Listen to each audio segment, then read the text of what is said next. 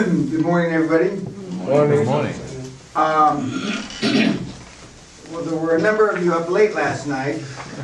When I heard noises in the castle about 2 or 2:30, and I got up and I stepped to the bedroom door, and I didn't come down, but I heard a bunch of people still talking.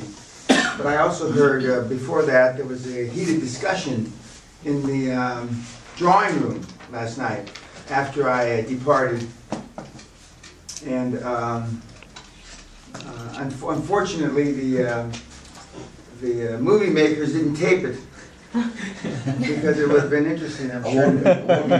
Huh? It would have been a war meeting. But what was the gist of the discussion?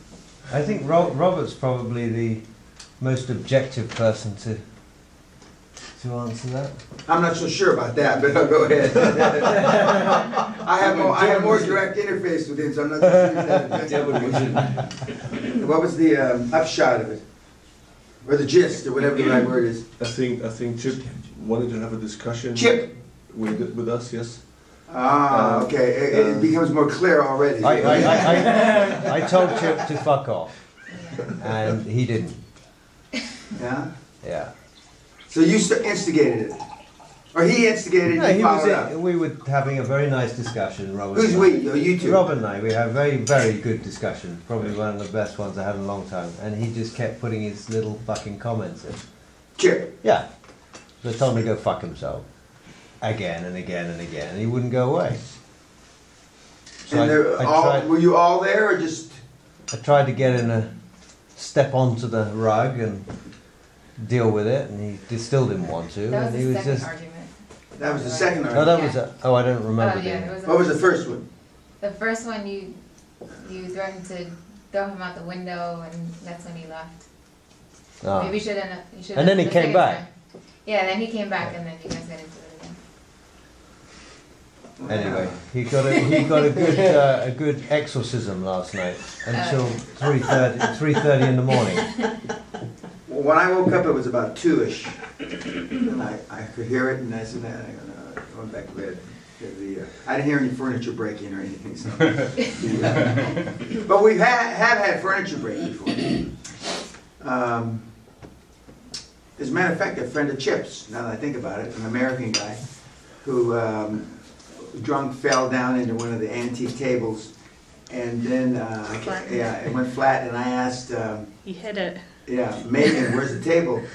And there was a little piece of the table left under the chair, and he had hidden it in his closet, No. in his room, thinking we wouldn't miss it. Who was that? Steve? No. No. Sean. Sean, yeah. Yeah, Sean. Yeah, you remember Sean. And he's more or less, even though he's an American, he's a pig fucker.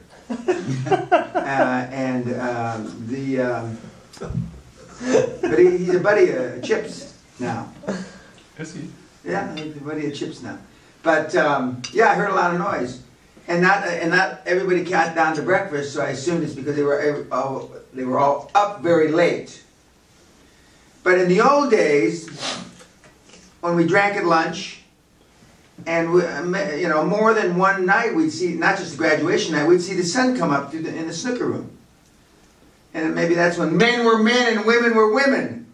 And even though a guy got humped over the snooker table, I might add they were Englishmen. One Englishman humping another Englishman over the snooker table. And I saw it with my own eyes. It's not like it's rumor from the Bishop of St. Andrews from 1629. I saw it with my own eyes. How long did you watch for? About 2 seconds, and then I went down behind the bar where I had apparently passed out or were taken to sleep. And then by the time I came back up again, they were gone. And then this was about 4 or 5 in the morning. And then that morning at breakfast, they were not there. They had they got a cab and they had disappeared into the mist, so to speak. But now, I mean, they don't drink. I'm hoping they're absorbing more information, but I have a feeling they're absorbing less information, really. But yeah, we used to have some real wild times here during the seminar. But I guess now the young kids like Usman, they're trying to save the world, don't engage in shit like that. And so the younger generation are ostensibly, not ostensibly, the ones that believe in global warming. And of course we have some old tree huggers here too, not just the young ones. But it doesn't surprise me. It doesn't surprise me that Chip's not here either. Anybody try to wait? There he is. He's a little late.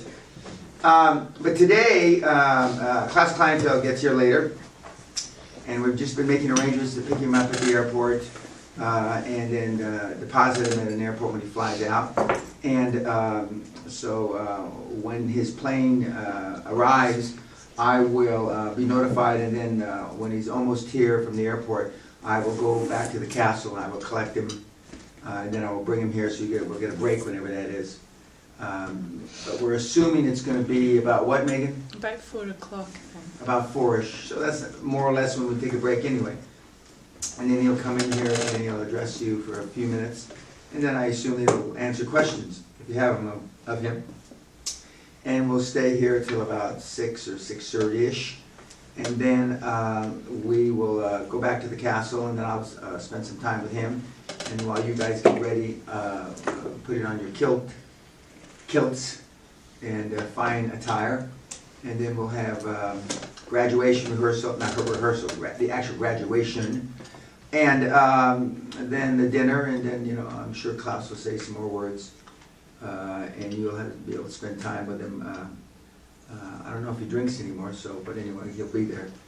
But he's been here before. For the rest of this day, we're going to have a few role plays. We're going to go through what I call my financial follies section, and then the pre-close and the close, and exit before we do the pre-close and the conclusion. Because you can do all this stuff, and if you don't exit, if you don't sell something to somebody, you're wasting your time. That's not true. You're not wasting your time, but you're not following the plan. Because the plan is, as I've pounded on my chest several times, the reason why 95% of businesses that go up for sale at the end of the year, whether it's in the UK or any place, don't sell is because they're trying to get too much money for them, because they haven't made money for the 5, 10, 20, 30 years that they've been in business, and they're trying to get rich in one transaction. People don't get wealthy in one transaction very often, other than like Mark Zuckerberg. He got wealthy. But actually, he was wealthy before that, because Facebook was worth quite a bit of money even before he went public, because he had sold through private placements apparently hundreds of millions and even billions worth of shares. But, and I know some of you in this room aspire to be Mark Zuckerberg and hitting a home run or a grand slam. But you got to plan that if you're not Mark Zuckerberg, you want to take money out along the line. And that means exit. And we're going to talk about exit strategy and how you clean up your baby and you exit it. Are there any questions before we get going?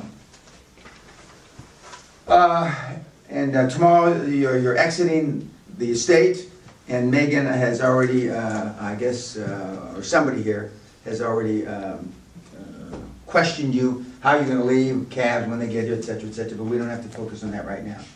Okay. I've got a question. Sure. About, the professionals, like... Not like the ones in this room, you mean real professionals, okay. Price Waterhouse or Correct. those type of people. Is there any downside to contacting several branches of Price Waterhouse? So let's say no. You go to America and you speak to the Price Correct. Waterhouse in the Correct. States. Or you can go to Glasgow.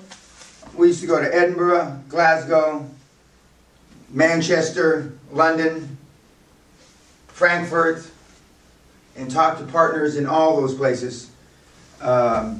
It does make a difference if you're a German, you're a GmbH. I mean, even though you can talk to a guy in London, I mean, it's going to be a German partner. And I emphasize the word partner. Your engagement person at these firms should be a partner. What's GmbH? GmbH stands for what? It's a limited. It's a limited company, yeah. But what does it stand for? Gesellschaft mit beschränkter Haftung. So it's a company with limited liability. Yeah. It's like a limited liability company. And you have to put in 25,000 euro So this is the at least amount. But that sounded very much like Goering in the bunker in March or April of '45. But you know, whatever country you're in, you're going to want the engagement person to be from that country. You may have a contact, and if you have a contact in another country, then you use that contact to get your guy in Germany or Netherlands or wherever, or Canada or wherever the hell it is. But I emphasize that the engagement person should be a partner. The partner will only come once in a while to these meetings, and he will have a senior manager, which will be the engagement manager, will do most of the work, and then they'll have juniors doing the grunt work, etc., for due diligence, etc. I've gotten some interesting emails, reference YouTube, and that my Dan the Money Man, which I will wear later. Of course, I have my braces, I have my money braces on today, dollar signs. I also have them pound. And the first couple days I wore a tie that had a frog on it, because I always want to remind myself, and even me, who does this all the time, has been doing this for 40 years, it's a numbers game and it's kissing frogs. And the more frogs you kiss, the more princes, as the fable story says, you'll get. No matter how considerate you might be, or how human resource orientated you might be, which I certainly not, and I don't think many of you in this room are, but you got to kiss a lot of frogs. Okay. Any other questions before we get going? Okay.